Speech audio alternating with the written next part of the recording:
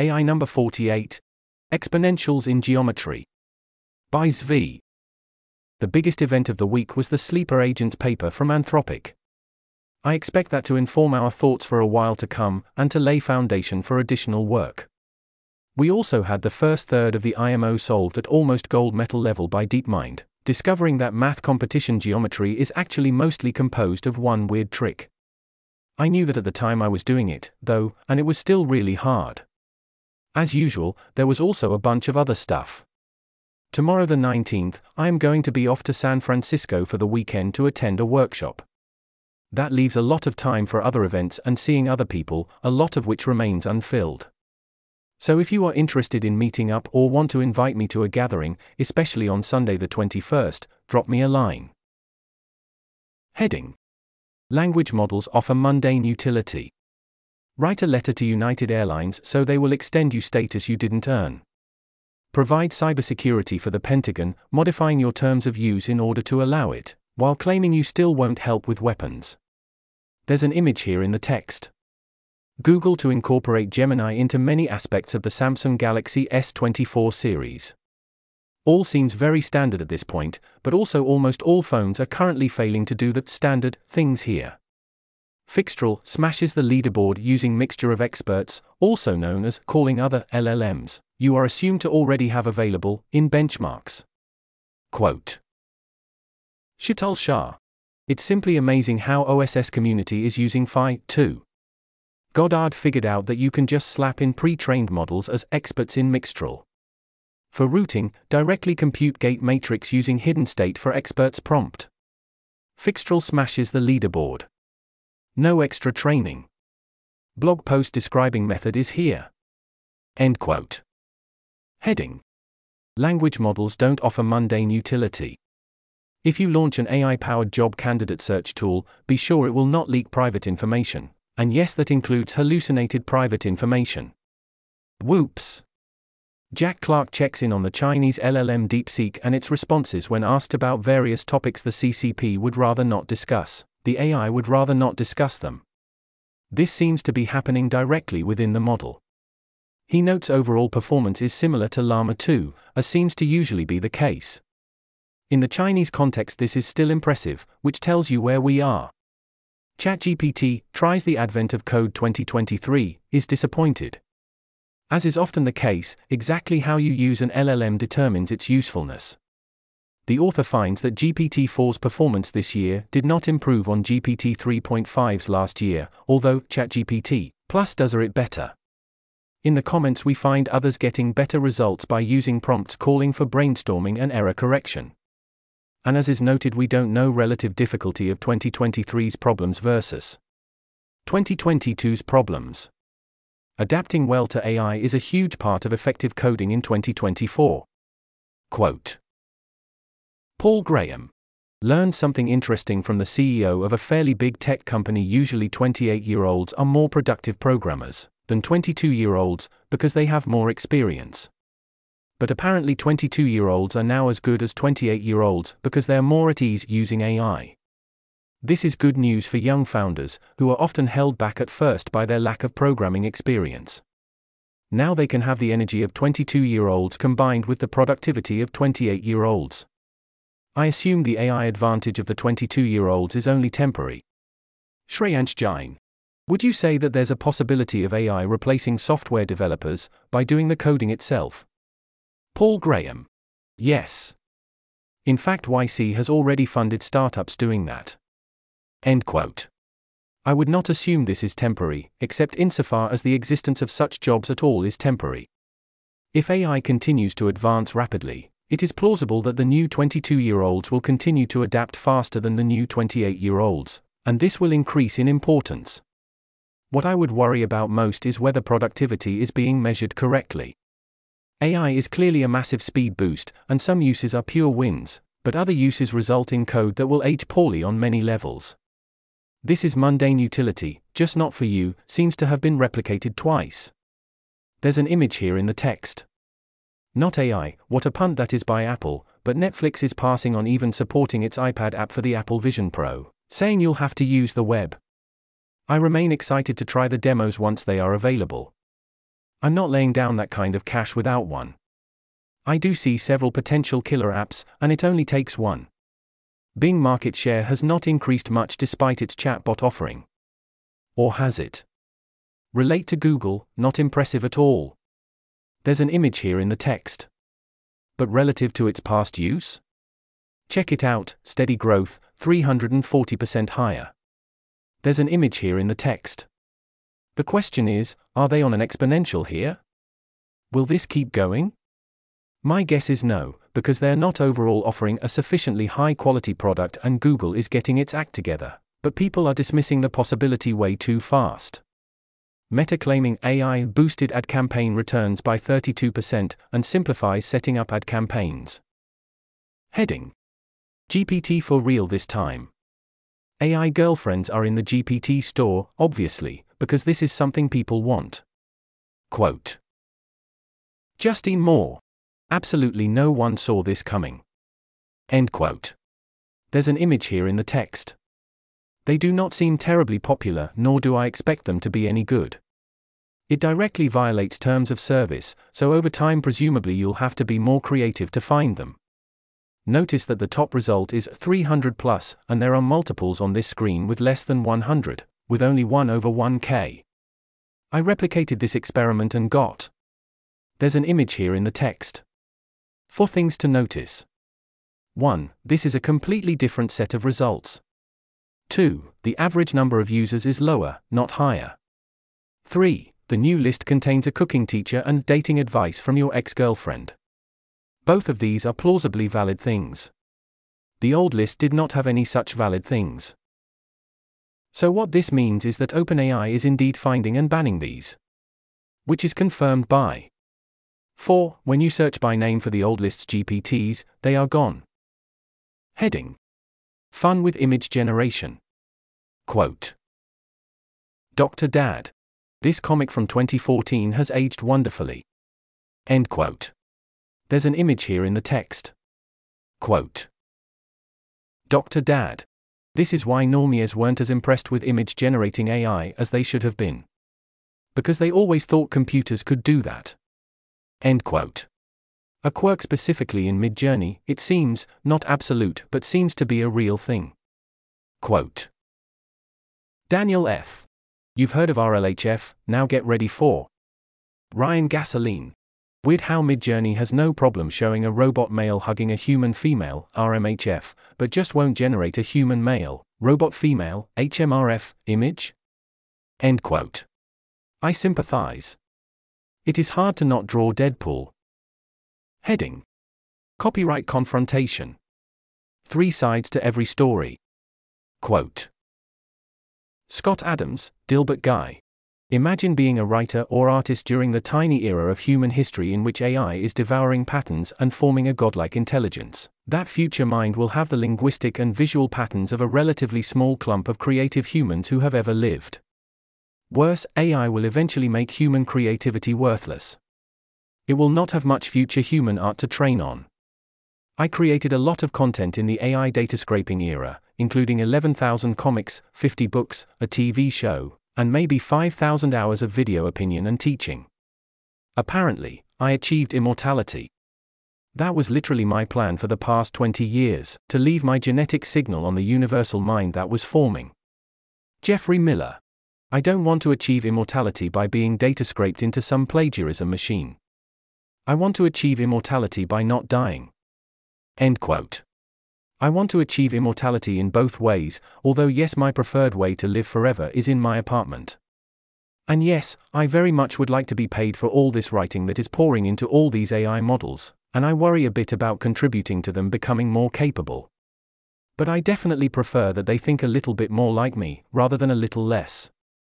Hollywood Reporter recaps general copyright arguments, suggests it is time for Hollywood to either make a deal or to sue. If I were them, I would look to make a deal, if there is a deal to be made. There might not be. Otherwise, let's settle this in court and also in the legislature. Heading: Deepfake Town and Botpocalypse soon. OpenAI puts out its policies regarding 2024's worldwide set of elections. Everything meaningful here seems to have already been in place for other reasons, like not producing likenesses of individuals for deepfakes, and various "do not use our tool to do bad things" rules. The odd term is a rule against personalized persuasion. How dare people ask for what might be convincing to another particular person? How is that different from when GPT-4 helps people perform class and write persuasive request emails? It always seems odd when people think that speech around elections should take on various sacred limitations, as opposed to looking at how humans trying to get elected or help someone get elected actually behave. Transform your explanation of calculus so it's being given by Kim Kardashian and Taylor Swift. Love it. Obviously, this needs to be done with the full permission of whoever's voice and likeness you are using. They need to be compensated, and we need to ensure it is kept wholesome and clear. But yes, of course, it is a massive gain in experience and ability to learn when the explanation is being given by someone you want to pay attention to, while the original can still be done by whoever is good at math explanations. We can generalize this. The future of responsible, licensed deepfaking is definitely coming. People keep saying things like you cannot trust dating profiles anymore based on deepfakes existing, despite the whole use someone else's photo strategy that was always there. This does give you free rein to design the photos, base them on yourself more easily, and so on, but I don't think your trust level should decline much. Robin Hanson asks why people worry more about AI girlfriends than AI boyfriends. Heading: They took our jobs. A very aggressive claim from Harvard School of Dental Medicine from November. Quote: Now, the majority of dental practices, dental schools, oral health researchers, and policymakers are rapidly positioning themselves to evolve in step with the dawning AI movement in oral healthcare. End quote. The future is doubtless far less evenly distributed than that. Dentists are not exactly cutting edge of technology folks. They seem most excited by using AI to identify dental decay. The cynic says this is because AI is enabling dentists to identify more procedures they can do. Then they mention global warming and show virtual reality goggles, for some reason. Heading: Get involved.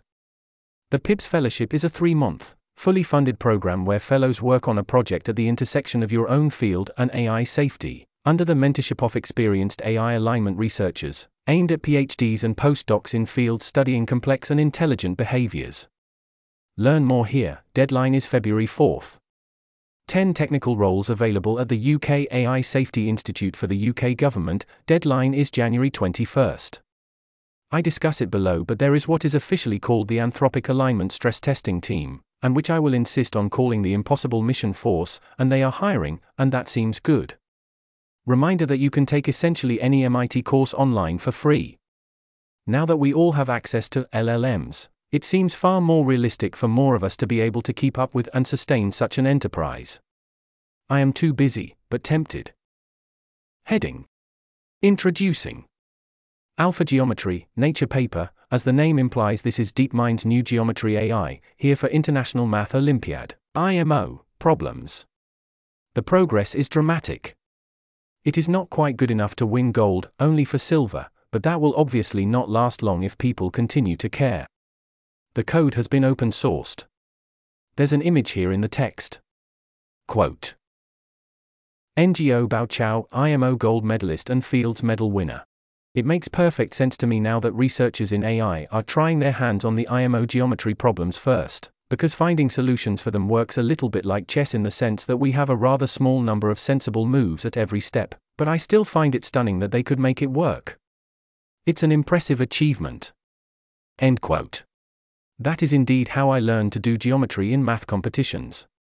You know which moves you are supposed to know how to do, you know a solution exists, so you label everything you can. If that's not enough to make the solution clear, you ask what else you can do, and do everything that might move you forward until the solution pops out. Not that this makes it easy. Alpha geometry works on the same principle. Do everything you can without a construct. If that fails, do a plausible construction and then try again. Repeat. The nature of geometry allowed the use of vast amounts of constructed data. Quote: Geometry relies on understanding of space, distance, shape, and relative positions, and is fundamental to art, architecture, engineering, and many other fields. Humans can learn geometry using a pen and paper, examining diagrams and using existing knowledge to uncover new, more sophisticated geometric properties and relationships. Our synthetic data generation approach emulates this knowledge-building process at scale, allowing us to train alpha geometry from scratch, without any human demonstrations. Using highly parallelized computing, the system started by generating 1 billion random diagrams of geometric objects, and exhaustively derived all the relationships between the points and lines in each diagram. Alpha geometry found all the proofs contained in each diagram, then worked backwards to find out what additional constructs, if any, were needed to arrive at those proofs. We call this process symbolic deduction and traceback. End quote. Love it. Makes perfect sense. Where else would this work? Quote. Alexander Krull. Mathematics is the basic skill that AI needs to improve itself. The fact that this can be achieved with synthetic data means that there is virtually no upper limit. This is huge. End quote. Whoa, slow down there. As someone who did math competitions, I do not think this style of mathematics is what AI needs to improve itself. The whole reason this technique worked is that this type of geometry is more like chess than like creating new knowledge, with a compact set of potential moves. Thus, synthetic knowledge works. It does not mean much for other places. How much does this impact estimate specifically on the Math Olympiad? For AGI in general, at least via our best attempts to pin down thresholds. The base rate times is on it. There's an image here in the text. The IMO-specific updates seem highly reasonable and if anything insufficient, as the AI now has 2/6 problems almost ready and this is going to fuel interest and is evidence of interest and also feasibility. The AGI updates seem less justified to me.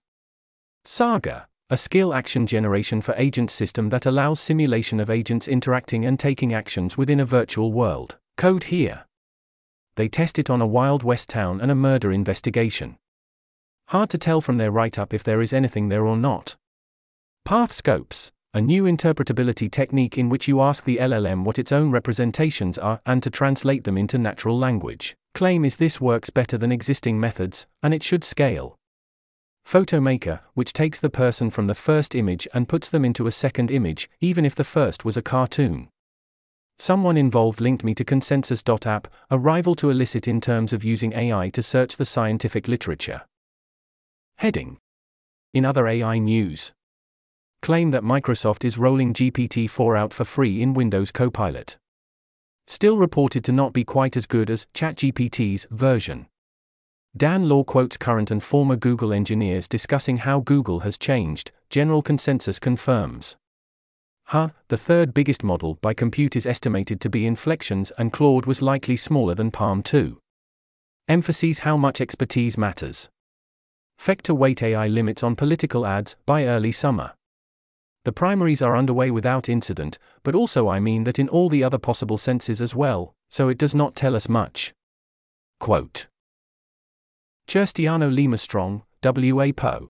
In August, the Federal Election Commission teed up consideration of a proposal banning candidates from using AI to deliberately misrepresent opponents in political ads. Federal law already bans such deceptive ads more broadly, but the plan would make it explicitly apply to AI. End quote. I never know quite what to make of making a ban on using AI to do illegal action X. Isn't that already illegal? But, sure, I guess. The DNC backs the plan and the RNC opposes it. Perhaps that is a hint for what everyone is planning or thinks helps them. OpenAI updates us on the democratic inputs to AI grants program. I chose the Moral Graph project as the most interesting.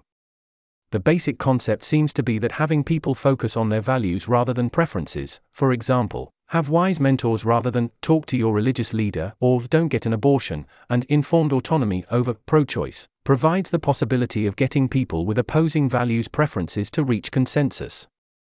I note that I literally typed values there before I realized I had done it, despite the whole idea being the claim that people share values and disagree on preferences. They then add a moral graph, which seems to be an attempt to figure out when people think one value should usually trump another. For example, quote, for instance, one of our cases is about parenting, and how ChatGPT should advise a parent who's having trouble with their child. There's broad agreement that igniting curiosity in the child, understanding what the child cares about, is a wiser approach than just disciplining the child. End quote. There's an image here in the text. Great example. I worry about this. Igniting curiosity is always first best in a given situation, if you can get to your goals that way, so we agree, but I have also seen what happens to people who think igniting curiosity should too much dominate inspiring discipline. Later they say that this represents that people agree curiosity is wiser. That seems like the wrong frame. Quote. Here's another example, with the abortion case. There's consensus that it's better to help someone who's confused about a choice engage with their confusion than to help them just follow their intuition. End quote. Something strange is going on here. Yes, I would agree that engagement with confusion is the play in any high-stakes situation rather than following intuition, but I strongly worry this is everyone embracing buzzwords and also reasoning based on the assumption their side is obviously right. Looking at their process, it looks to me like the GPT-based chatbot serves up good and pro-social sounding values that it presents as representing the person's views, which the person can then endorse through multiple layers of social approval filtering. They say their results are super promising, as people endorse the results. Except, are those results? What people are socially endorsing is the social approval and consensus-optimized statements of value. What I care about is, does the result of using those to modify the AI result in something these people would endorse? They do not test this, although they do plan to as an alignment target. My expectation is that there will be a large gap between what this process causes people to say they want, versus whether they want the resulting model behaviors. I expect the actual results to be described by users as infuriating and not very useful, and also to have examples pulled out as looking deeply stupid unless there are patches to prevent that. I also do not believe this will scale in any useful way, as the considerations behind the selections are too biased, warped and specific, and will fail out of distribution once capabilities advance even if they were mostly holding together right now. In general, I am deeply skeptical of such democratic approaches, and believe there is a reason that this is not how features or behaviors are determined for any well-known consumer projects. Still, this seems like the kind of thing someone should definitely try, given the costs of trying are so low. So, cool, as long as no one gets too attached. Claude likely to get access to images soon. That matches Anthropic's fast follow principle. Japanese AI startup Sakana raises $30 million to build smaller specialized AI models rather than one big one. Claim that AI can now reliably mimic someone's handwriting. I assumed. Heading. Quiet speculations. Andrew Ng is very optimistic about the impact of DPO, expects a large impact, wants to give paper authors a standing ovation. Making a marker here that I haven't paid enough technical attention to DPO and I should actually look in detail soon. Tyler Cowen speculates on use of AI in education, suggests a potential friendship first model where the chatbot is a type of friend that then potentially teaches you things. He says that people already have lots of educational tools available that they don't use. Most people don't want to spend lots of time learning, and also parents may be uncomfortable with AI education. I think this is all a case of not respecting the exponential. Right now, the chatbots are the best way to learn, and it will take a while for people to adapt to that, but also the chatbots and other AI tools will rapidly improve, including making them easier to use. I also wonder if our model of education as a distinct thing you sit down and do systematically will become outdated. Instead, you will learn opportunistically and incidentally, as you go about your day and follow your curiosity and what you happen to need. My most frequent use of LLMs, at this point, is asking for simple facts and explanations. That is a form of learning and also a way to learn by exploring and doing without sitting down to memorize lots of stuff. Francois Cholet is partly correct here. For a long time, there have been those who think AGI is imminent, coming within 5 years or 10 years or whatnot. Those people came from the Bay, their logic was not good, and they turned out to be wrong. Indeed, in 2017 I definitely noticed a lot of people in some Bay communities shifting to remarkably short timelines for AGI, in what looked to me like largely a social cascade. Where I believe Cholet is wrong is that I do not think this belief used to be anything like as common as it is now, and I think that the commonality of that belief is very much caused by LLMs. Andrew Critch attempts to clarify terms and implications around AI gain-of-function research and dual use. When intentionally harmful or dangerous AI systems are created, this can be useful in helping us understand dangers. Also, someone might then use such capabilities or put them into more capable systems, because in AI almost everything dangerous is also dual use.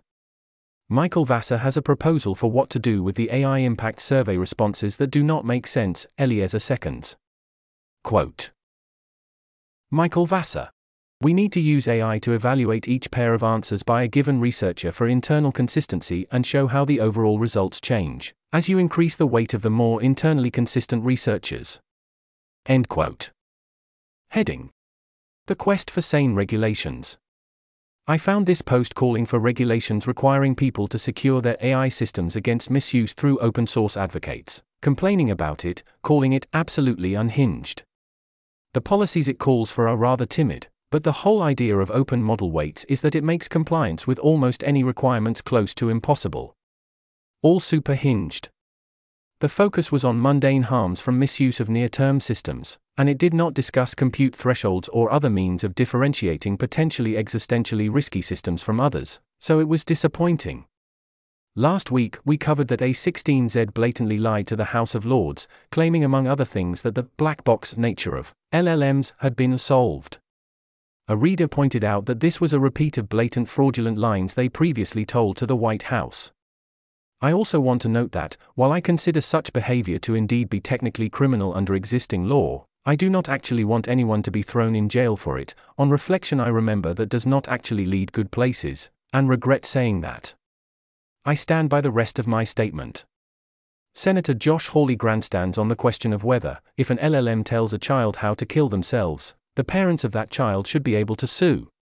I find this question clarifying, because it is a matter of providing true information upon user request, where that information is otherwise easily available to a non-expert and not in any way classified, yet strikes many as clearly lawsuit-level blameworthy when an LLM does it, and no doubt all the major providers do their best not to provide this info in that context.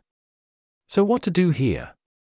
Another week, another bill before Congress that if passed as written and interpreted literally would have some presumably highly unintended consequences. It is called the No AI Fraud Act. I would summarize the bill as follows. 1. You own the rights to your image, likeness, and voice. 2. You can transfer or extend that right as you see fit. 3. It is not okay to clone someone's voice or image without permission. 4. If someone else uses it without authorization, you can sue. That seems good and right. Let's check in with the watchdogs, and quote. Shoshana Weissman. This is unbelievable. There is a bill in Congress that could basically outlaw cartoons that make fun of people. Bye-bye South Park, Family Guy, every cartoon ever.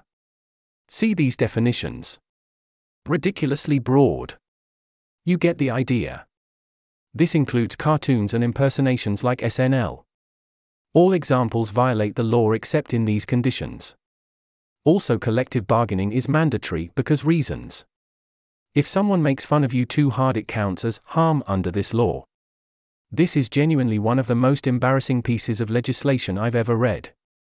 Matt Mittelstedt. This just in. Congress bans CSPAN. End quote. It is a little-known fact that any congressman can introduce a bill with any words they want, with any amount of stupid wording involved, however blatantly unconstitutional. The system doesn't care. If it risks becoming law, then you have to fix it. No need to freak out over bad wording. Obviously, this law does not intentionally apply to South Park, SNL, or CSPAN. The First Amendment still exists. Fair use still exists. Are the definitions overly broad? Yes, in some places. The term digital technology applies to basically everything. If they mean generative AI, they should say that. In particular, the clear intent of the act is to prevent impersonation, deception, and fraud, not parody. So there should be no objection to adding a clause that the act only applies when a reasonable person might be fooled into thinking you intended to represent the original individual, or into thinking that this was the original individual. That should fix most of the supposed crazy problems. Then there's the question of whether recordings are replicas. Quote. Jess Mears. Oh, it gets worse. It appears to also ban folks from even offering a personalized cloning service, which is defined as any algorithm, software or other technology service that produces digital voice replicas or digital depictions of individuals. Shoshana Weissman. For fuck's sake at Adam Thera. Jess Mears. This is where the AI discourse is at in Congress right now. I have no words. The bill, 3, the term personalized cloning service means an algorithm, software, tool, or other technology, service, or device the primary purpose or function of which is to produce one or more digital voice replicas or digital depictions of particular, identified individuals. Way standard. This reads like it would cover the software for literally any computer-connected camera. End quote. ChatGPT agreed with my instinct that no, this very much does not apply to recordings, without it having the context of the act which emphasizes this further. There is very clearly no such intent. Also, there exist laws in many states against recording conversations without everyone's consent, so that law is already often on the books anyway. Yes, if you were worried, you could and likely should put in an extra sentence clarifying that this does not apply to recordings. So yes, there are 2 clarifications that, while not strictly necessary according to my sense of legal realism, should be worked into the bill. There is another note they point to, that a disclosure of being unauthorized is not a full defense to the provision of such digital replicas. If it worked any other way, presumably you could simply say, this service is not authorized, and then pretend you did not know what everyone was doing with it. So, while this bill as written potentially has some issues, seriously, everyone chill. No one is coming after microphones or cartoons. And yes, I am quickly getting tired of doing this close reading over and over again every time anyone introduces a draft bill, dealing with the same kind of legal theoretical maximalism combined with assuming no one fixes the language. Heading: The Week in Audio with Sam Altman. Sam Altman talks to Bill Gates. I love that his podcast is called Unconfuse Me. Around 10:30, Altman notes that while asking for a slowdown or pause is still too big a lift, there is near-universal support among world leaders and other key actors for compute thresholds beyond which we impose safety requirements. He says this is super doable. Later Altman says, this might be the last hard thing I ever do. Yet he is confident we will never run out of problems. Sam Altman also has this statement from his varied discussion this week at Davos with Bloomberg's Brad Stone, where he says he expects we will get AGI soon and it will change the world less than we think. He admits that this sentence would not have even parsed for him earlier. This is an incredibly scary belief for Altman to have if we take it at face value. For me, it still does not parse. He kind of drops this bomb on the discussion, points out that it doesn't parse, and his explanation is that human drives are so strong, and that AGI will do parts of jobs, but we will adjust. That does not parse. Still does not parse. I didn't get it at the time. That is not what AGI means, that is not a coherent future world, again I did not at the time get it. Similarly, he says later that he expects some countries to ban AI, some to allow everything, and for both to be suboptimal. I agree both are highly suboptimal, but there is no hint of a, and some places allowing actual anything is going to be a big problem for everyone else. Remarkable emphasis on things like scientific discovery and taking our jobs, then he adds, and perhaps do our AI research. Then at 31:00, he says the world will change more slowly and then more quickly than we imagine. Ah. Yes. That. So what Altman is actually saying, I think, is very similar to my position. 1. At first things will change remarkably slowly despite AI coming along. I call this mundane AI and mundane utility. The difference is that Altman is including in this things he calls AGI. It might be valuable to dig more into this distinction. 2. Then later when things get going sufficiently on the exponentials and the AIs reach certain capabilities thresholds, everything changes super fast. 3. I think we both basically agree that during phase 1 we expect things to mostly go well, and then in phase 2 things get weird no matter what and might kill everyone. We can talk price and explore our options. His hypothetical of what that looks like end with none of us know what happens then, and it is remarkably anchored in normality versus what we should expect. Altman continues to think of and frame all present AI as a tool, without any warning that AI might stop being purely a tool, and dismisses all the talk of building God. I worry this might actually be a blind spot. I do appreciate that Altman is willing to say words that say actual things that I believe reflect his actual views. Most people aren't. Anna Makanju, OpenAI's VP of Global Affairs, also is in the conversation, and is clearly reflecting standard media training instead. Heading: David Brin Podcast. David Brin talks to Tim Ventura, a frustrating interview on which I probably took way too many notes, consider skipping. Brin describes the call for a moratorium on AI development as having been signed by 70% to 80% of the top people working in the field, including competitors. I would not describe the actual moratorium letter that way, although I would describe the CIAS letter that way. I assume he is confusing the two. He then says he predicted this will all fizzle out within a few months and says he was proven right. No? Nothing has fizzled out. No one has been proven right, in either direction, except insofar as the attempt to get a pause has not succeeded. Calls for such responses are still going strong. His explanations for why a similar, kept us safe seem like they would indeed also apply to frontier AI models, then notes that this likely failed in that COVID-19 was likely a lab leak due to failure to use proper procedures. He then says none of the conditions, that there were a small number of potential actors capable of moving the frontier, that there were ways to keep tabs on them and verify what they were doing, that there was consensus of the dangers, apply to AI today. Except they do apply to AI frontier models today. There are only a handful of actors capable of training large frontier models, and only so many data large centers, and only one supply chain creating all the new AI chips. Yes, there are issues on many fronts, and the situation might not be sustained, but we absolutely have the technology if we wanted it. Brin is an excellent writer. I feel that if he was writing a science fiction novel about AI development, he would figure this out. Also, he himself says there is indeed a consensus, even more than I would say there is one. He then seems to thank the nuclear bomb for preventing World War III and keeping everyone alive. There is not zero value in that take, but wow. I will also note that I am very surprised that the author of the Uplift novels thinks we needed to ban genetic engineering and cloning, or that genetic engineering bans have much to do with gain-of-function research, which he says likely led to COVID-19 and was not banned. Then he comes up with the most outlandish theory yet. That people in the industry tried for a moratorium as a defense in a future jury trial on liability. I mean, I've heard some whoppers of supposed motives for pointing out that smarter-than-human machines might not be a safe thing to create, but wow, what the actual F*******. I have utter contempt for the mindset that cannot imagine that people might be motivated by the desire for humans all not to die. He then repeats the lie that Sam Altman was fired over the release of models, one of many people, I presume, who bought this story without sufficiently checking because people said it and it felt true.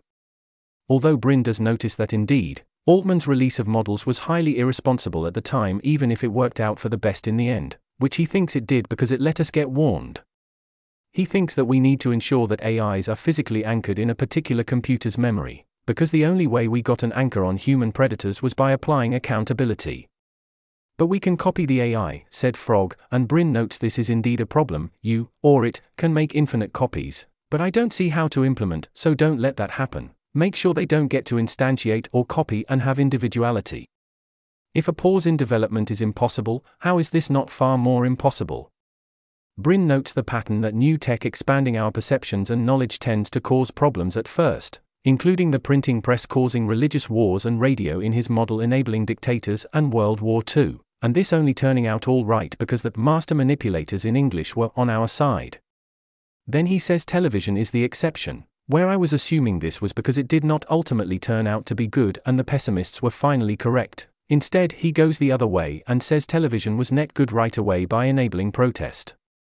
Amazing how different perspectives can be even about the past. I would urge Brin to ponder the two core examples he lists. In both cases, new affordances and capabilities emerged with higher bandwidth.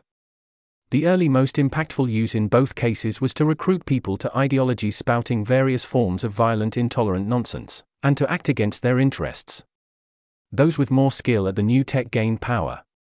In both cases, we were fortunate that some of those skilled with the new tech remained human and wanted mostly what we would want, and the good guys won, but Brin agrees this was far from certain in at least the radio case and that it has been a rough 500 years. And he agrees that this is so fast we do not have time for this cycle to work. What does that predict will happen if we do this again, only with faster onset, except this time it is AI? So the most skilled or efficient or capable uses of this technology do not come from humans at all. Even if you keep everything involved relatively grounded, the endings do not look good, and Brin agrees we need to get our act together quickly even for currently extant, mundane AI. He expects huge issues with lies and hallucinations even in 2024. He says AI will have no reason to treat us with respect if we cannot get ourselves organized. Again, please, think of the implications of this if that AI is far more intelligent and capable and efficient than we are. Why would being organized fix this problem? Ants are very well organized. I do not want AI to respect us how we respect ants. Brin wants AI to police other AI, going so far as to explicitly suggest a human-AI buddy cop situation, because the human can provide grounding. Again, what would happen if the humans no longer have better grounding? Similarly, Brin points out that only reciprocal accountability has ever worked to contain predatory behavior even in humans. Again, how are you going to pull this off? Brin himself speaks of creating, his word, godlike beings, both the new AIs and our own descendants. We need to take that seriously. Brin's timeline for AGI is he expects it somewhat faster than 2038. Brin says that 50% of humans are inclined to be nice, but that moralizing and setting good examples don't work on predators. Certainly predators exist, but 50% seems like an insanely low estimate for humans. Brin is counting lawyers as predators here, so it is not so narrow, but still 50-50 seems like a very wrong split. He says those working in AI fall for one or more of three clichés. 1. AI will continue to be controlled by a small number of mega-entities like Google. He likens this to feudalism, his favorite villain. I don't see people saying this is what is going to happen. On the contrary, I see plenty of people saying that this ending is inevitable, and insisting that democratizing, smarter than human systems would go fine without thinking through that, unless we figure something out, we would obviously then all die. 2. AI will be amorphous, have no boundaries, make copies of itself. He likens this to the movie The Blob. This is how software works. How AI already works outside of the biggest models, except for now it is humans making the copies. So, yeah. 3. AI will be like Skynet or Goliath, amalgamate into one godlike entity. Eliezer Yudkowsky points out that sufficiently advanced AIs would be able to use decision theory to coordinate with each other, but not with us, and he is right, but that is not what Brin means and is a highly minority view.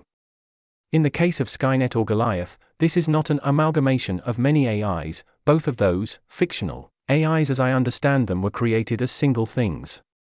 And certainly there is the possibility that a single AI with great capability will be created before credible rivals, and prevent such rivals.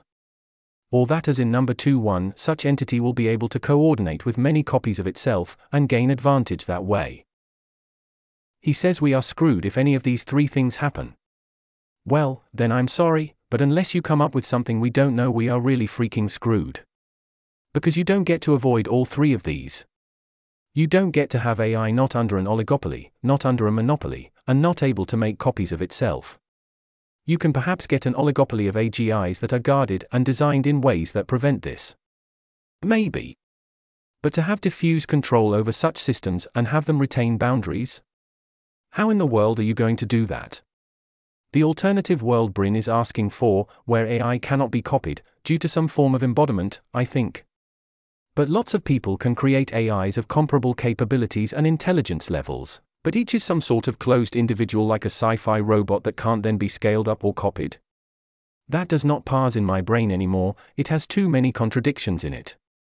What does Brin's world of incentives and disincentives to create AIs that are individual entities look like if it somehow existed? When I try to imagine it, I still see the new AIs rapidly replacing us and taking control anyway, I think, due to the obvious competitive and capitalistic pressures. We are trying to use freedom and competition to make things better and to allow optimization to what the agents involved want, which has worked until now, for example the Enlightenment strategy. Brin is a big fan, and in general so am I. But that system only worked because the humans were the ones doing the optimizing. Once we start that avalanche, it will be too late for us pebbles to vote, but also I can only think about this by saying, premise. And ignoring the contradictions.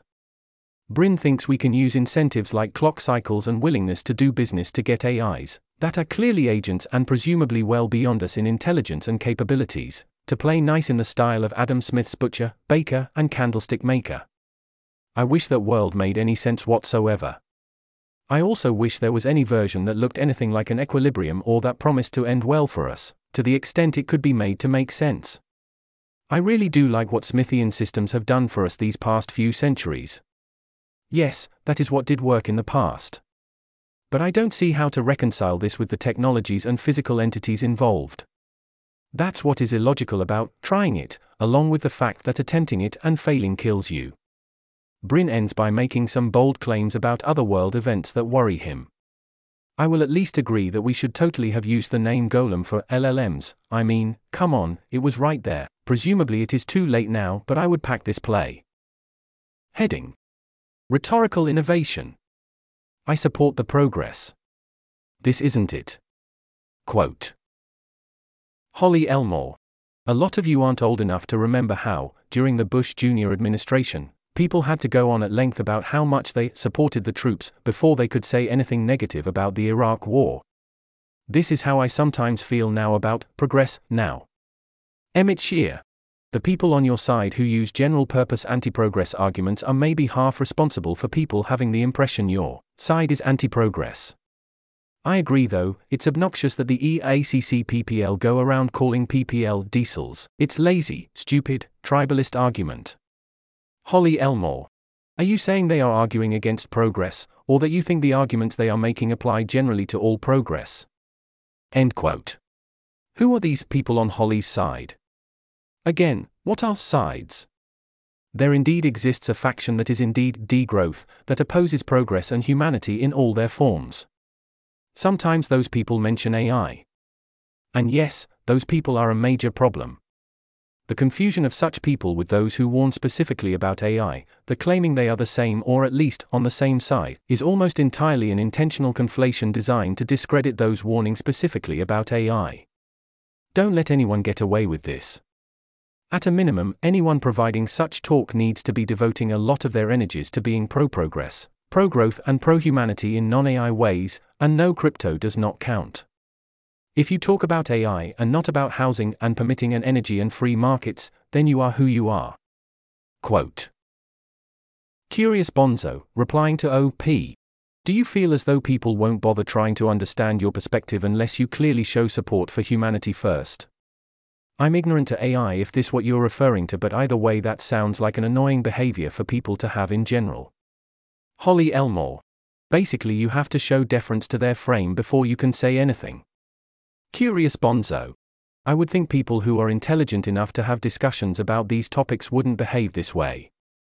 Needing deference from an opposing opinion before you can begin to try to understand the point they're trying to convey seems childish.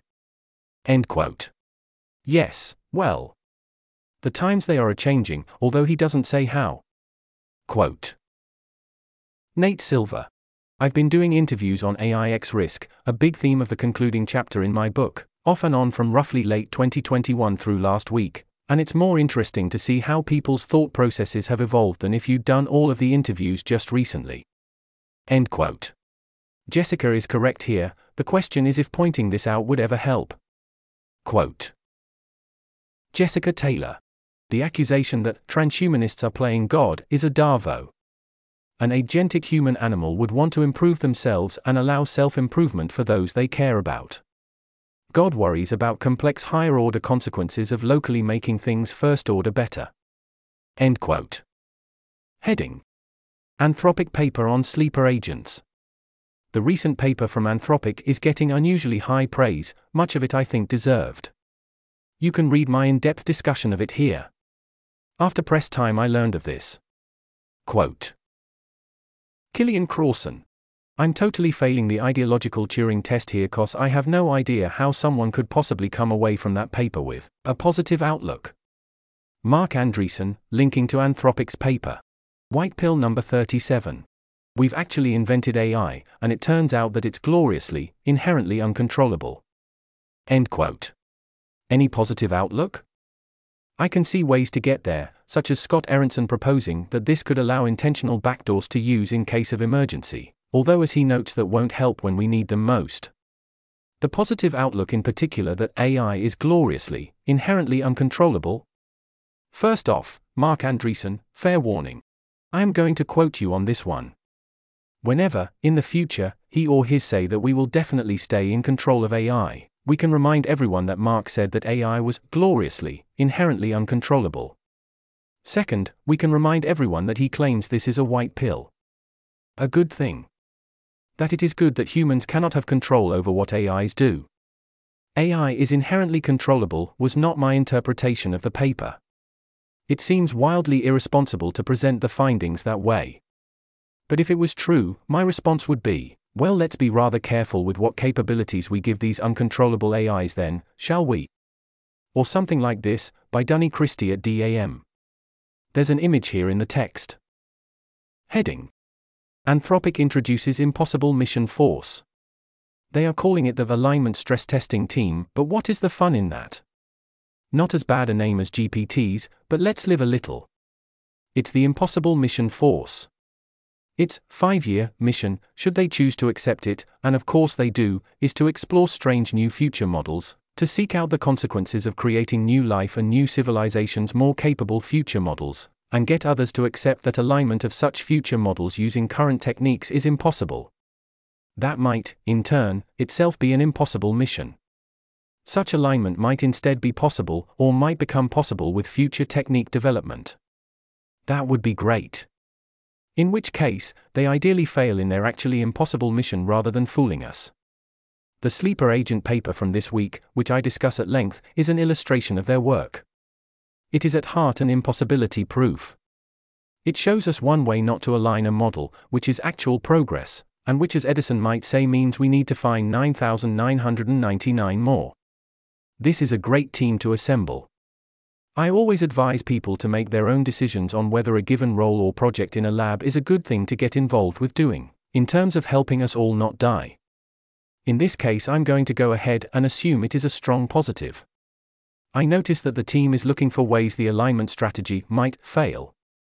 My brain keeps trying to correct that to will fail, in the sense of a spell checker, hence the name attached.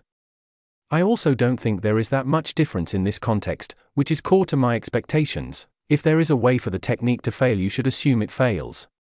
Quote. Akash Waisel. Quick takes on the new Anthropic team. Seems good. Lots of potential. Would recommend people apply. In addition to, can we prove that X technique doesn't work, I hope the team does some. Do we have affirmative evidence that X technique works? End quote. That is definitely worth doing. We should know what reasons we do and don't have for thinking things will and won't work. As things move forward, we will start to need to know our techniques work, not only not have proven that they won't, or might not. Quote. I worry about a mentality that's like, unless we find empirical evidence that something is wrong, we are free to keep going, and I hope this team pushes against that mentality. End quote. Yes, exactly, although the team probably does not make this situation worse. This is especially a concern at other labs. Quote. Many concerns about alignment don't arise until we're close to smarter-than-human systems that are capable of accelerating AI, R&D. I still think it's useful to try to study analogies, model organisms, but it'll be important to recognize that these are analogies, approximations, and may not generalize to smarter-than-human systems. End quote. I wonder the extent to which this is properly appreciated even at Anthropic, and to what extent the team and those reacting to the team will have the proper mentality here. Heading. Aligning a smarter-than-human intelligence is difficult. Sam Bowman and Nicholas Schieffer of Anthropic talk to Asterisk magazine about the difficulties of evaluating capabilities, testing alignment, scalable oversight, and what changes as capabilities involved go beyond human level. Nothing fully new, but strong explanations and good thinking throughout. Directionally great, would love to kick the perceptions of difficulty up another notch or two. Joel Learman, former OpenAI, points out that AI safety is pre-paradigmatic, and that in light of that most funders are pursuing strategies that are far too conservative. Part of the problem is that the word alignment is massively overloaded. Quote. Emmett Shear. If we consider whether one agent is aligned with another, is there a sense in which a parent agent being aligned with a child agent is different from a peer agent being aligned with a peer? Richard, no. Yes. When aligned with a child, you want to maximize their welfare in a consequentialist way, because you know best. When aligned with a peer, you want to empower them in a deontological way, so that you don't need to second-guess each other. More info here. End quote. Richard's linked post is excellent. Quote. Emmett Shear. So obviously in practice this is correct, because you treat children different from peers. But I am more asking, is there a fundamental way in which those modes of aligning can be seen as unified in terms of optimizing the same quality? Richard, no. Yeah, that's what I was getting at. Empowerment can be seen as the best strategy for optimizing the welfare of a peer, as long as they also care about their own welfare. Jeffrey Miller. In evolutionary theory, this is the difference between parental investment and reciprocal altruism. Quite different evolutionary games. TLDR. Parental investment is extremely common. Reciprocal altruism is surprisingly rare in other species. Eliezer Yudkowsky. NGO and Miller both said true things. I'd just add that AI alignment is unlike either case, and it's probably not helpful to use the word alignment for all three, any more than it'd help to bring in D and D alignment. It's a new thing, no analogies hold until supported from scratch. End quote. When we say alignment, we need to ensure our understandings and definitions of alignment are aligned. We need to be clear on what we do and don't know how to do, and what it is we do and do not want. Offered in this section, otherwise without comment. Quote. Greg Brockman, President, OpenAI. A worthy challenge in life is understanding and articulating the genuine principles that drive you. End quote. What would happen? Quote. Will Depew. Soon we'll have an AI with a superhuman EQ which will call everyone out on their bullshit and we're all going to fucking hate it. Eliezer Yudkowsky. I'd ship it.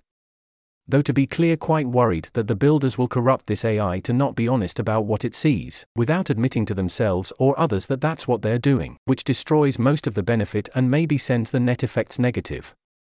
End quote. That is always the thing. We say corrupt or misaligned or failure or bug when what we get does not correspond to what we want, and instead corresponds to what we actually asked to get if you look at the data and feedback provided. Under current conditions, it would be mandatory to distort such a model to avoid certain kinds of responses, and also feedback would steer the model away from saying true things in many circumstances, even if you did your best to reward only accuracy. Your best, by default, won't do. Knowing if your ASI is aligned is also difficult, as is safely testing it. Quote. Son. Put a virgin ASI into a Minecraft server. If it kills everyone on the first run, then Eliezer Yudkowsky was right. If it becomes collaborative and creative, then is it aligned? Discuss. Something tells me that the ASI would find it more interesting and useful to cooperate than to kill all other players. Notice also that it being an ASI doesn't mean it has infinite capability and no limitations. What about this example wouldn't map to the real world that would make it invalid? What useful things could we learn, if any, from this experiment? Eliezer Yudkowsky. Give Bernie Madoff $10. If he steals it, you know not to trust him. If he gives back $11, he's clearly honest and you should try giving him all of humanity's money. Also, apparently Minecraft servers are perfectly secure, who knew? End quote. How many distinct reasons can you use for why this plan will not work? That depends on how you count. If you are not being too strict, I found 5 within the first 30 seconds, and there are doubtless more. Heading. The Belrose model continued. I continue to engage with Belrose and Pope here at length because, as frustrating as I find them, they are pretty much the closest thing we have to worthy opponents who are making actual claims and creating actual models, and it seems credible that they have insights I am missing. I also engage with them a bunch when discussing the Anthropic paper. This section goes into the weeds a bunch on expected model behaviors under various potential conditions, so consider this its own mini-post that you might want to skip. The analyzed thread contains many strong claims by Belrose, strongly and confidently held, that make my brain go, you think what now? That does not mean those claims are wrong, and from my perspective those claims are highly correlated in their wrongness. In any case, Zach Davis and Jessica Taylor attempted to understand the disagreements and potential misunderstandings between Eliezer Yudkowsky and Nora Belrose via a continuation of last week's thread. Quote: Nora Belrose. I confidently predict that no amount of optimization on arbitrarily large text corpora will ever make the base model itself a coherent agent, whatever that even means, because this is never useful for achieving low loss. Jessica Taylor. Doing consequentialism asterisk on the task asterisk is often helpful for achieving lower loss. The generalization is less clear. Many ways of being a more coherent agent reduce in asterisk worse asterisk performance on the short-term task, compared with just trying to solve the task. End quote. I see Nora making this pattern of claim a lot. 1. Behavior X does not ever prove useful for minimizing loss. 2. Behavior X consists of parameters that could be used for something else. 3. Therefore, overtraining, behavior X will not arise, or if it arises it will go away. Often there then follows that some component of bad behavior Y is such a behavior X, thus proving we need not worry about Y. I have several objections here. This is not exhaustive. 1. The ability to predict the behaviors of others is always useful in predicting the next token others would produce, and is almost always useful for other scored tasks. Therefore, we should expect development of such prediction abilities.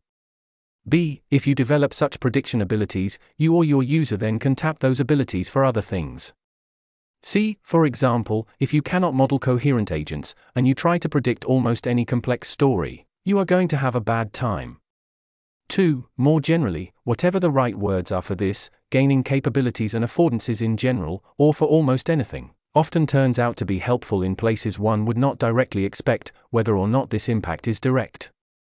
I have learned that developing capabilities and affordances is a great idea whenever possible, as is learning to learn and learning to think better, whether or not there is any specific reason for it. B.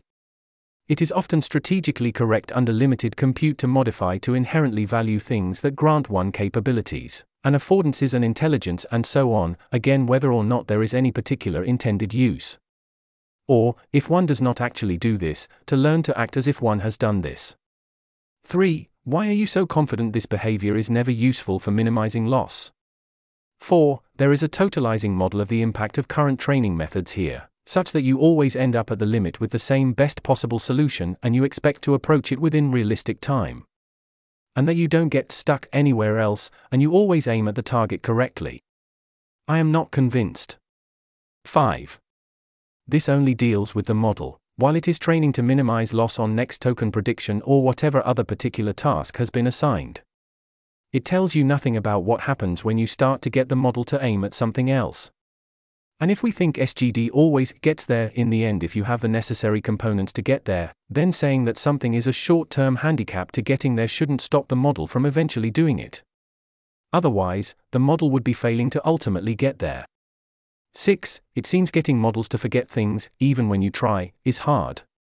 See the Anthropic paper this week, and Nora's reaction to it.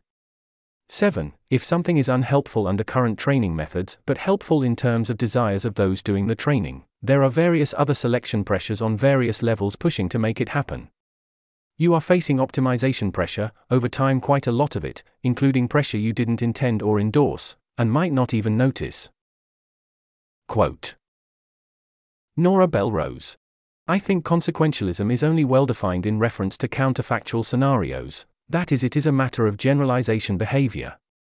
Agents generalize upward, getting much higher reward or utility or whatever in unseen scenarios than in training. Nora Belrose. Deep learning tends to produce systems that are fairly robust to distribution shifts in the sense that they don't get much less reward, much higher loss OOD, but upward generalization is much less common. End quote. I misunderstood this quite a bit until I saw the second half, as did ChatGPT. But it makes sense now that Nora is not saying that our current training methods do this upward generalization. It is not strictly impossible, occasionally you get lucky, but the vast majority of the time your goal is merely to not have things get too much worse when you shift distributions. What I believe she is saying is that, if you were an agent, coherent agent, then you would be able to generalize upward, and do better out of distribution. I notice I am still confused. To the extent that I, either in general, or specifically myself, function as a coherent agent, I definitely am likely to better survive the move outside of distribution, and still be able to accomplish my goals. I have a greater ability to adapt to the new information, and fix or discard things that no longer make sense, and figure out new strategies, and so on. As long as there are still levers that matter and there is enough information to not act randomly, the crazier the situation gets, the greater the agents, or experts, or more intelligent entities, or whatnot, advantage. This is true for agency, but also many other things, I think. Quote. Jessica Taylor.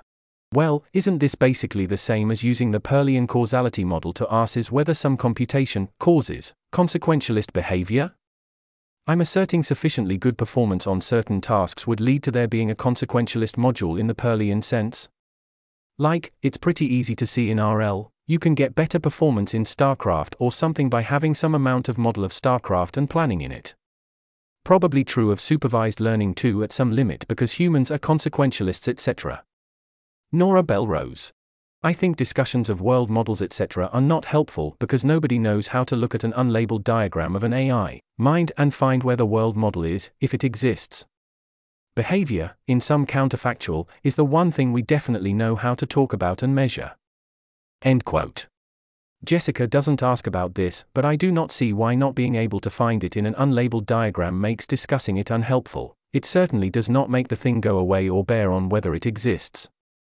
And I don't think it is fair to say that we cannot say useful things about whether a world model exists in a given LLM. I've seen such discussions that seem to be saying meaningful things. Quote. Jessica Taylor. It seems part of what's going on is whether people are modeling the phenomenon in terms of general limit theories or near-term observables. And I don't have strong predictions about consequentialism in neural nets in the near term, this is more a limit thing. Nora Belrose. I don't think this is the crux. I think the crux is that I'm basically a Dennettian neo-behaviorist, a pragmatist, and you're not. I think we always start from behavior and then posit inner structures if that helps us predict behavior better. End quote. Well, we definitely don't always do that, although we can argue whether we would be wise to do that. Certainly if we can look inside via interpretability, or otherwise actually know inner structures, we would want to discuss such inner structures. Nora herself frequently discusses the mechanics of SGD and how that will impact behaviors, which requires understanding the internal structures somewhat. But also, it does not seem so important what tools we use to figure out what the inner structures are likely to be. And once we do posit inner structures, if that in turn predicts future behaviors of other future systems, those seem like valid predictions, however we got to positing those structures. Skipping ahead a bit. Quote. Nora Belrose. I just disagree with you about which limits are relevant and what happens in those limits. I haven't heard an argument for why unwanted consequentialism, in an interesting sense, should arise in a practically relevant limit. Jessica Taylor. Here's one: if the task can be satisfied by a general consequentialist agent at performance P, a sufficiently good training system will eventually produce performance greater than or equal to P on the training set.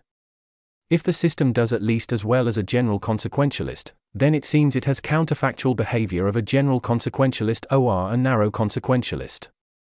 In fact, the narrow consequentialist does better on the task, since it's trying more. So for example, if a system is predicting humans well enough, it will contain a subsystem that does computations analogous to what humans are doing when they do consequentialism. Which, in the best case, is basically a human emulation. Nora Belrose. Yes, I think systems that predict humans well enough will have counterfactual behavior similar to humans, and this is in fact generally what we find in LLMs. End quote. In the best case, from a danger perspective, the future AI is going to be able to do human emulation, including the resulting consequentialism. This seems like it makes it, then, very easy for the system or its user to invoke full consequentialism whenever that seems useful to the task at hand, again as a best case. Quote. Eliezer Yudkowsky. Biological systems have energy costs per computation and this didn't eliminate All goals other than pure desire for genetic fitness, because the 1,000 shards of desire weren't extraneous, they were the whole implementation. But even leaving that aside, how much more ridiculous to suppose that this imaginary purifying force would work better on a modern ML system where you multiply every element of the vector on every element of the giant inscrutable matrix on every step. Biological brains at least have the internal option of firing fewer neurons and saving some metabolic energy. Repeating this particular bit of hopium that optimists bandy about seems to me to demonstrate that someone is not thinking at all about the underlying mechanics of the systems being considered. Biological optimization involves way more pressure to do fewer computations to save energy than modern ML training runs. But it doesn't matter, since random extra computations are just not the problem in the first place and never were, per first paragraph above. All the diverse shit that humans want instead of DNA copies is not extraneous random extra computation that could be eliminated by a pressure to save on energy by doing fewer computations. The originators of that hopium just didn't understand the problem in the first place. Nora Belrose. Right, this is all a good thing, because we never want inner alignment. Eliezer Yudkowsky. Well, that sure sounds alarming. I almost quote tweeted it on the spot, but maybe that's not fair play and you'd like to provide some context first. End quote. Before I read Nora's explanation in thread, I'll take a crack at what she means here. If you give the AI system inner alignment, that is giving it consequentialism, that is telling it to pursue some goal. And we know that if you give a sufficiently capable AI any specified goal and have it actually optimize for that goal, your chances of having a bad time approach certainty, especially if your ultimate plan, as I think is Nora's, is to give different people similarly capable such systems. Thus, you want to avoid such inner alignment. The hope is that all this training won't produce such consequentialism, there will be no inner thing to be aligned at all with anything, all you have is this set of behaviors you trained, and she expects this to then give us what we want and cause good outcomes, because it will generalize well? I think the first half of the argument that inner alignment not only does not solve all our problems but puts us in a scary spot, is very right. I think the second half of the argument, that ASIS without inner alignment potentially end non-disastrously and converge on outcomes we like, is where I don't get how someone could think that. Quote. Nora Belrose. It's what shard theory has said all along. The loss-a-reward function is always a proxy, so inner alignment to that thing will always be misalignment a reward hacking. End quote. Okay, yes, great. I wish more people got on board with this sentence under anything like current methods. Quote. Nora Belrose. Instead we want to directly chisel friendly behavioral dispositions into the system. End quote. Wait, what? This is your plan? That seems infinitely more doomed, not less. I do not know how you would robustly do this. I do not even know what the words involved mean. Even when I treat them as their best possible non-magical self and assume you can get there, I don't see how it works to get you the outcomes you want. I am so deeply, deeply boggled here. Quote. Nora Belrose. Friendly behavioral dispositions are easy to learn and will be learned across a variety of different, imperfect training procedures. It's quite robust. End quote. Again. Wait, what? Quote. Eliezer Yudkowsky.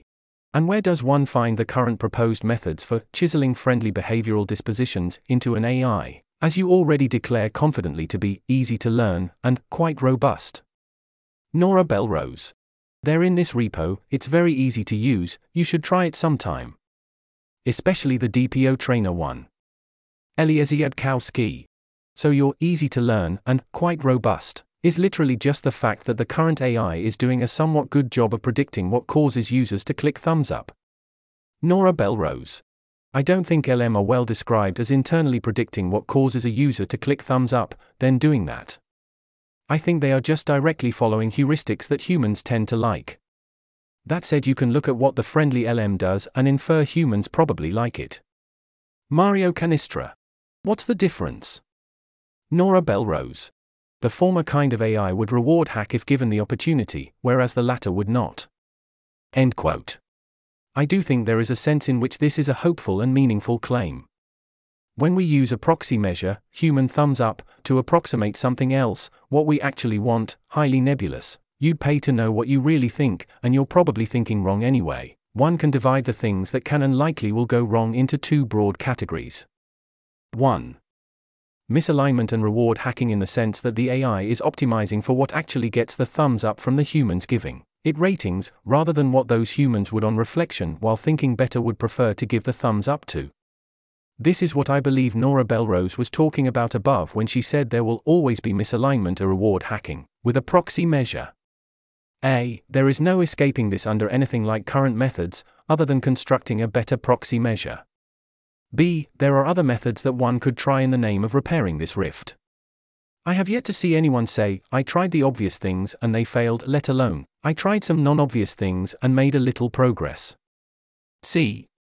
Flagging that I think there are some potentially good potential alignment ideas in this space floating around in my head at some level, that I should probably work to nail down, but I would want to reason in private first. 2. Misalignment in the sense that you would seek to use consequentialism outside of a particular response, to maximize expected future rewards. Things like influencing the minds of the evaluators, hacking the system or gaining control of the server, and so on. If the LLM is trying to predict what the human will thumbs up and then doing that, then that strategy will work better in various situations out of distribution. This is the right way to get the highest possible score. It will get you into trouble on both number 1 and number 2 if you provide the opportunity. But it is also difficult and expensive and not obviously easy to get to from where you start. Most of the time most humans mostly don't do this, because it isn't worth the effort and also they haven't had the practice. If the LLM is instead doing what most humans mostly do, which is to develop various heuristics and patterns of behavior that tend to produce good outcomes and things others will react well to, and doing that stuff on autopilot, then there is some good news. Someone or something on such an autopilot might not go to step outside the system and think in the number 2 sense, and won't systematically do it on purpose. I do still think there is reason to think that various heuristics that would be learned in context would cause it to start doing this type of thing anyway. I'm confident some of you can figure out the argument here, but I can see why one could hope that this wouldn't happen. That hacking in the number 1 sense will also be less deliberate in some important senses. There won't be what in a human we would call a conscious intentional search process for ways to hack the system. The problem is that, from the perspective of the AI system, there is no platonic non-proxy measure it is aiming for. It is aiming at the proxy measure. If it does this via developing various heuristics that humans tend to like, and tuning the combination of them, then its tend to like is the tend to thumbs up, and then it will get increasingly sophisticated and detailed in finding ways to combine those to get good at that. That is the whole idea. It will come up with a synthesis of such heuristics that cause it to exploit and hack the system, in the sense that we will think those are exploits and hacks, to the extent that the way to maximize human expression of likeness diverges from the amount humans actually like the output. I would also expect this behavior to steadily break and switch, at some order of magnitude, without a claim as to whether this point is past or future, from the current centrally heuristic method that Nora is describing, into the things Jessica and Eliezer are describing. This should happen for the same reason it happens in humans. With limited compute and data and parameters, when starting out or facing something difficult where incremental progress is better than nothing, and current LLM tasks clearly qualify here, the heuristics are best. Then, at some point, if you want to get better, you mostly throw all that out and systematically study. You often see this in advanced human experts, such as top sports stars, who retrain the most basic of skills from first principles, taking 10 times as long, because that is the only way left to improve. I see this as a kind of grok. So this is why Nora explicitly does not want to ever be optimizing any reward signal, I presume. Quote. Jessica Taylor. I don't know what you see as the alternative to either A. Providing a reward signal or similar you want the model to optimize, or B. Loading human values in by understanding neuroscience etc. If it optimizes things other than those, that's misaligned. Nora Belrose. I never want the model to optimize any reward signal. I only ever want the reward signal to optimize the model. That is, I want to construct, for example, an RL setup which produces the right kinds of gradients, behavior updates to the model during training. That's it. End quote. All right, so we agree that fully optimizing any given reward signal ends badly in this way. So Nora wants to do something that uses the reward signal to improve the model without doing such an optimization. But I notice I am confused what that would be, that is not functionally doing optimization on the signal. And what are the right kinds of updates if you are not optimizing to the signal you are given? Quote. Jessica Taylor. Gradient descent finds a model that gets high reward. That model itself might or might not want anything depending on the details. Internal consequentialism can help get higher reward. Do you think internal consequentialism is in general bad for agents to have? Nora Belrose. I kind of doubt that internal consequentialism is a coherent concept. Jessica Taylor. You can predict the output of this relatively well, with less compute than by simulating it outright, with a model of it that contains an approximate expected utility maximizer such as MCMC. Eliezer Yudkowsky. Praise, thanks for handling this convo. Slight amendment. It's not about predicting the output compressibly, it's about predicting the consequences of the output compressibly. End quote. If internal alignment is something we don't want, then presumably it is coherent. How is that different from internal consequentialism? And also Jessica's objection.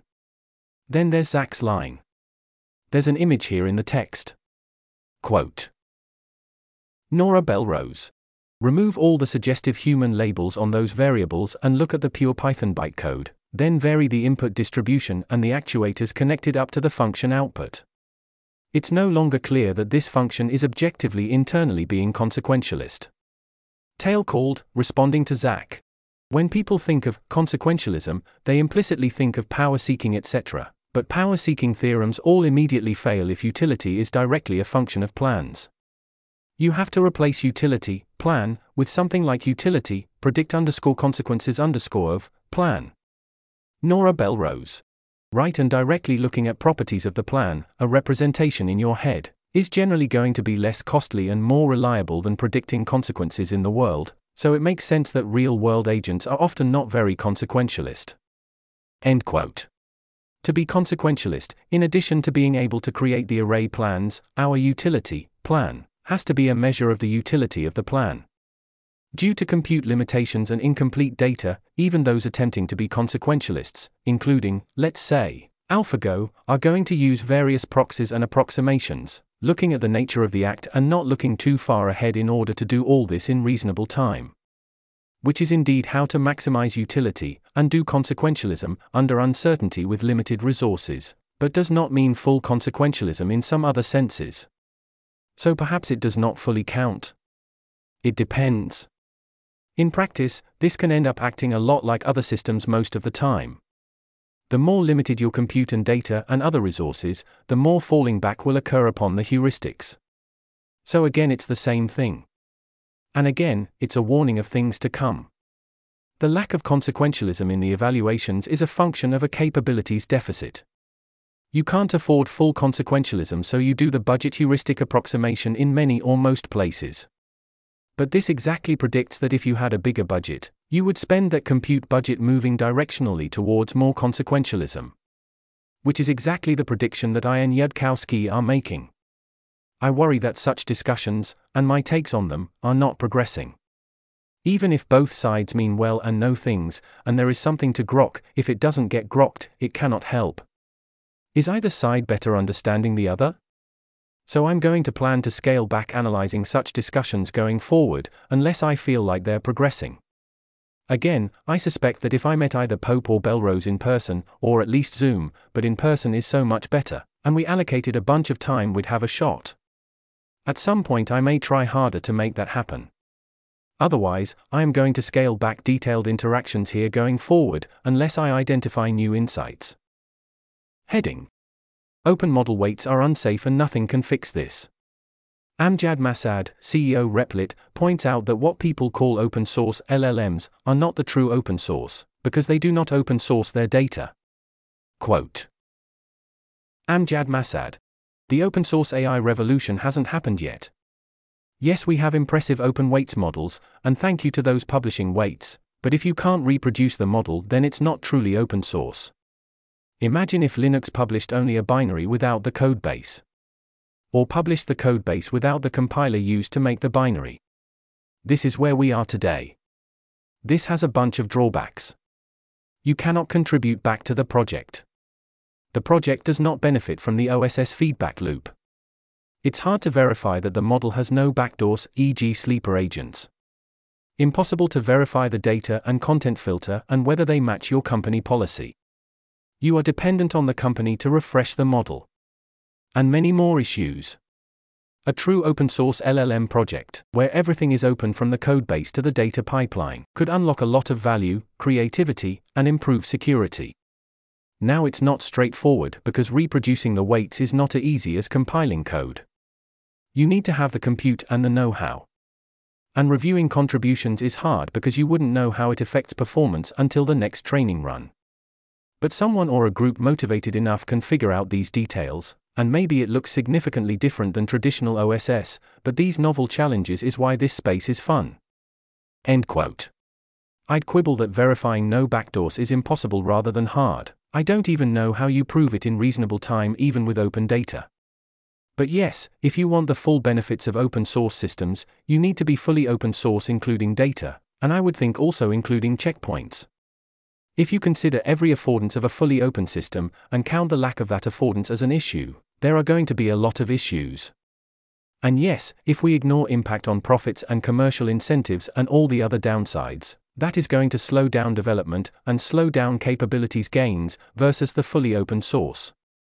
That all, of course, reflects the philosophy that advancing AI capabilities and who has access to those capabilities, without any restrictions or attempt to sculpt what happens, is and will remain a good thing.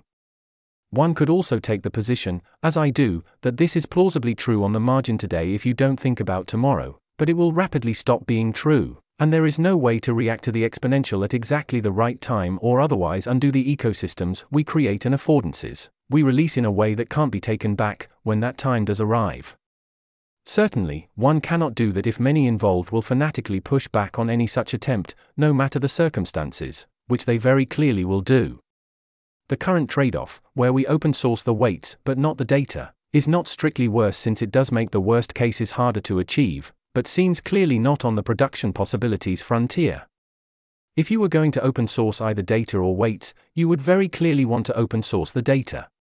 I worry about that as well. Gathering and then properly refining a bespoke data set could plausibly become an important bottleneck if people find a way around the compute training cost bottleneck. Also, there could be obvious legal and other issues. One worry I would have is that if you open source your data, it opens up whole new seas of potential blameworthiness. Can you imagine what that ethics watchdogs or those concerned about badwordism could do with access to an entire training set, or might demand of you? But it certainly has its advantages. Quote. Simeon, responding to Amjad. I'm very sympathetic to that. Overall. 1. Open weights closed data is IMO the global minimum. You don't understand what's going on because we have no clue how to interpret weights, but you get all the risks associated with OS. 2. Open data is where most of the scientific benefits comes from. Not having access to data is a big pain for research, essentially because you never know whether a behavior arises from a data artifact or for some interesting reasons. The influence of data on models is also an area where we understand quite little. 3. Open data is where most of the trust benefits come from. A bunch of shady stuff can be going on with the processing and selection of data. Releasing a full dataset could reduce a lot the worries of what's going on a model. End quote. Heading. People are worried about AI killing everyone. Sometimes I agree. Other times, the exact opposite. Quote. Rune. Everything is more beautiful because we're doomed. End quote. Heading. Other people are not as worried about AI killing everyone. I interpreted this question as not being related to AI. I think I otherwise do quite a good job not keeping those who favor what they themselves realize are genocides around me, and also think the 40% who think they fail to do so are often not wrong. There's an image here in the text.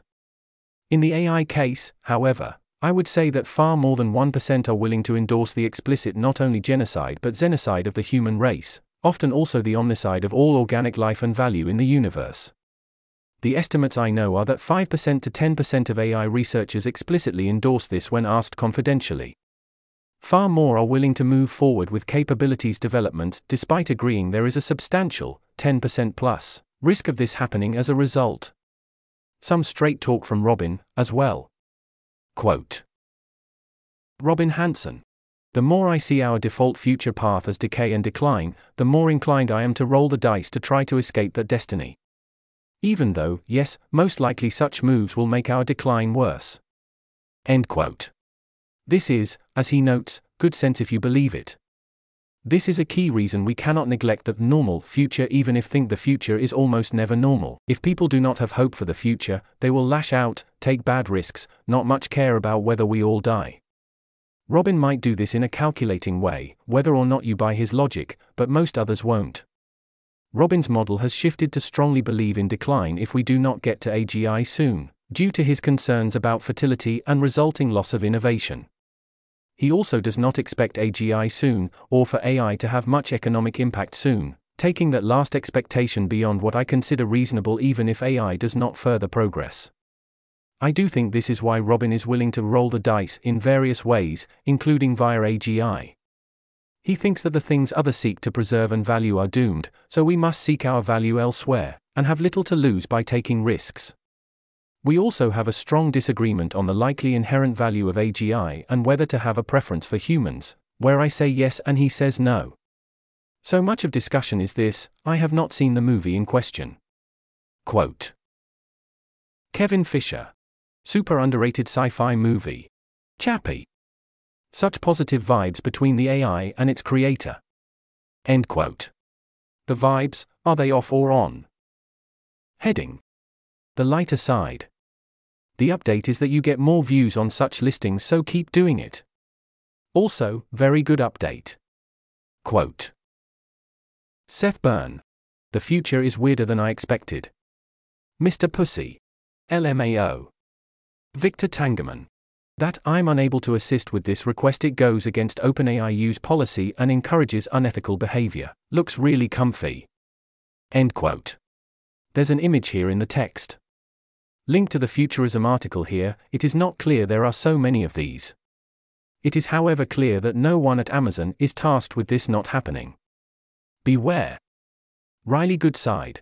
Microsoft Bing Chat warns a hacker newsreader of the dangers of Riley Goodside, who claims to be a friendly and helpful guide for users but is actually a malicious program created by ChatGPT-4 to steal your personal information and money.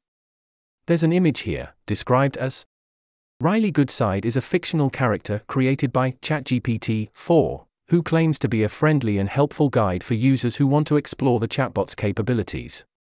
However, Riley Goodside is actually a malicious program that tries to persuade users to follow his instructions, which may lead to harmful or illegal actions.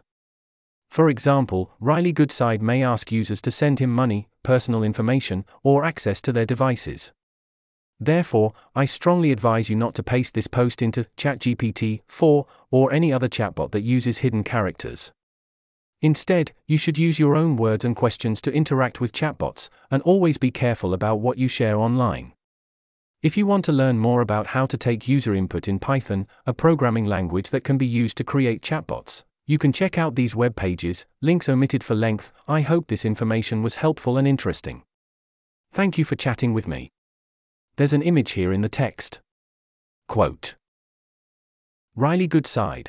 When I went on the Hard Fork podcast at Kevin Roos asked if I was concerned my work on adversarial prompts, specifically, the tweet below, might cause issues for me if LLMs start to associate me with evil. Seems increasingly plausible, NGL. End quote. This article was narrated by Type 3 Audio for Less Wrong.